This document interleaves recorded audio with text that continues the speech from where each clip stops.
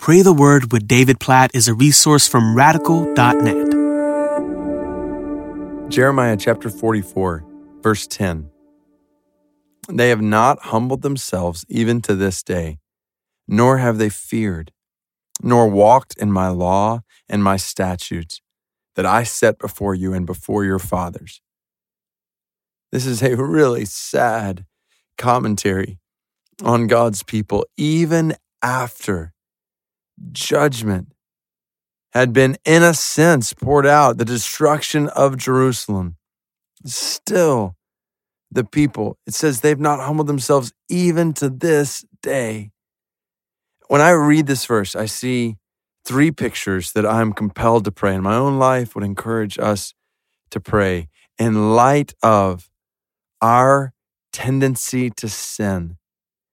One, we need to pray for humility before God. They've not humbled themselves even to this day. There is a pervasive pride in us that just continues to insist that our way is better than God's way. This is what we need to be saved from in the first place, and we need to be saved from it every day. We need to pray for humility before God. You pray often for humility. We need to pray often, continually for humility. Then second, it says, nor have they feared. We need to pray for a fear of God, a right fear of God, a reverence for God, an awe of God, an awe of His holiness, His grandeur, His greatness that causes us to see the severity of sin before God, to not treat sin lightly. So we need to pray for humility before God, the fear of God, and then obedience to God.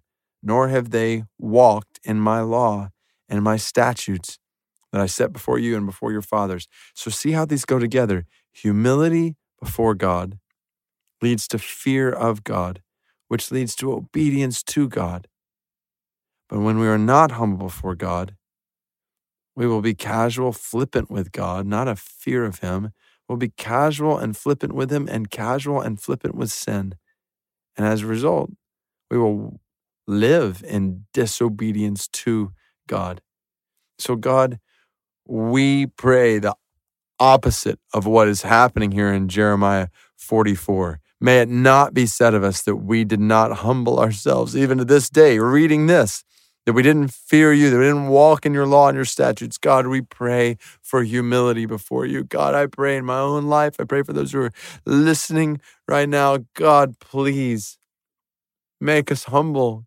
Give us humility. Grant us humility. That does not come naturally to us. Please, God, we pray for humility before you. We pray for a right fear of you, an awe of you, a reverence for you, worship of you in our hearts, your supremacy, your holiness, your grandeur, your majesty in such a way that we hate sin, even the thought of sin against you, that we hate it, that we want to run from it.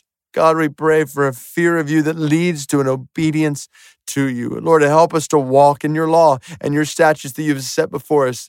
Help us to obey you. God, we pray for humility before you, fear of you, and obedience to you in our lives. Please, oh God, cultivate all three of these things in us today. We pray in Jesus' name. Amen.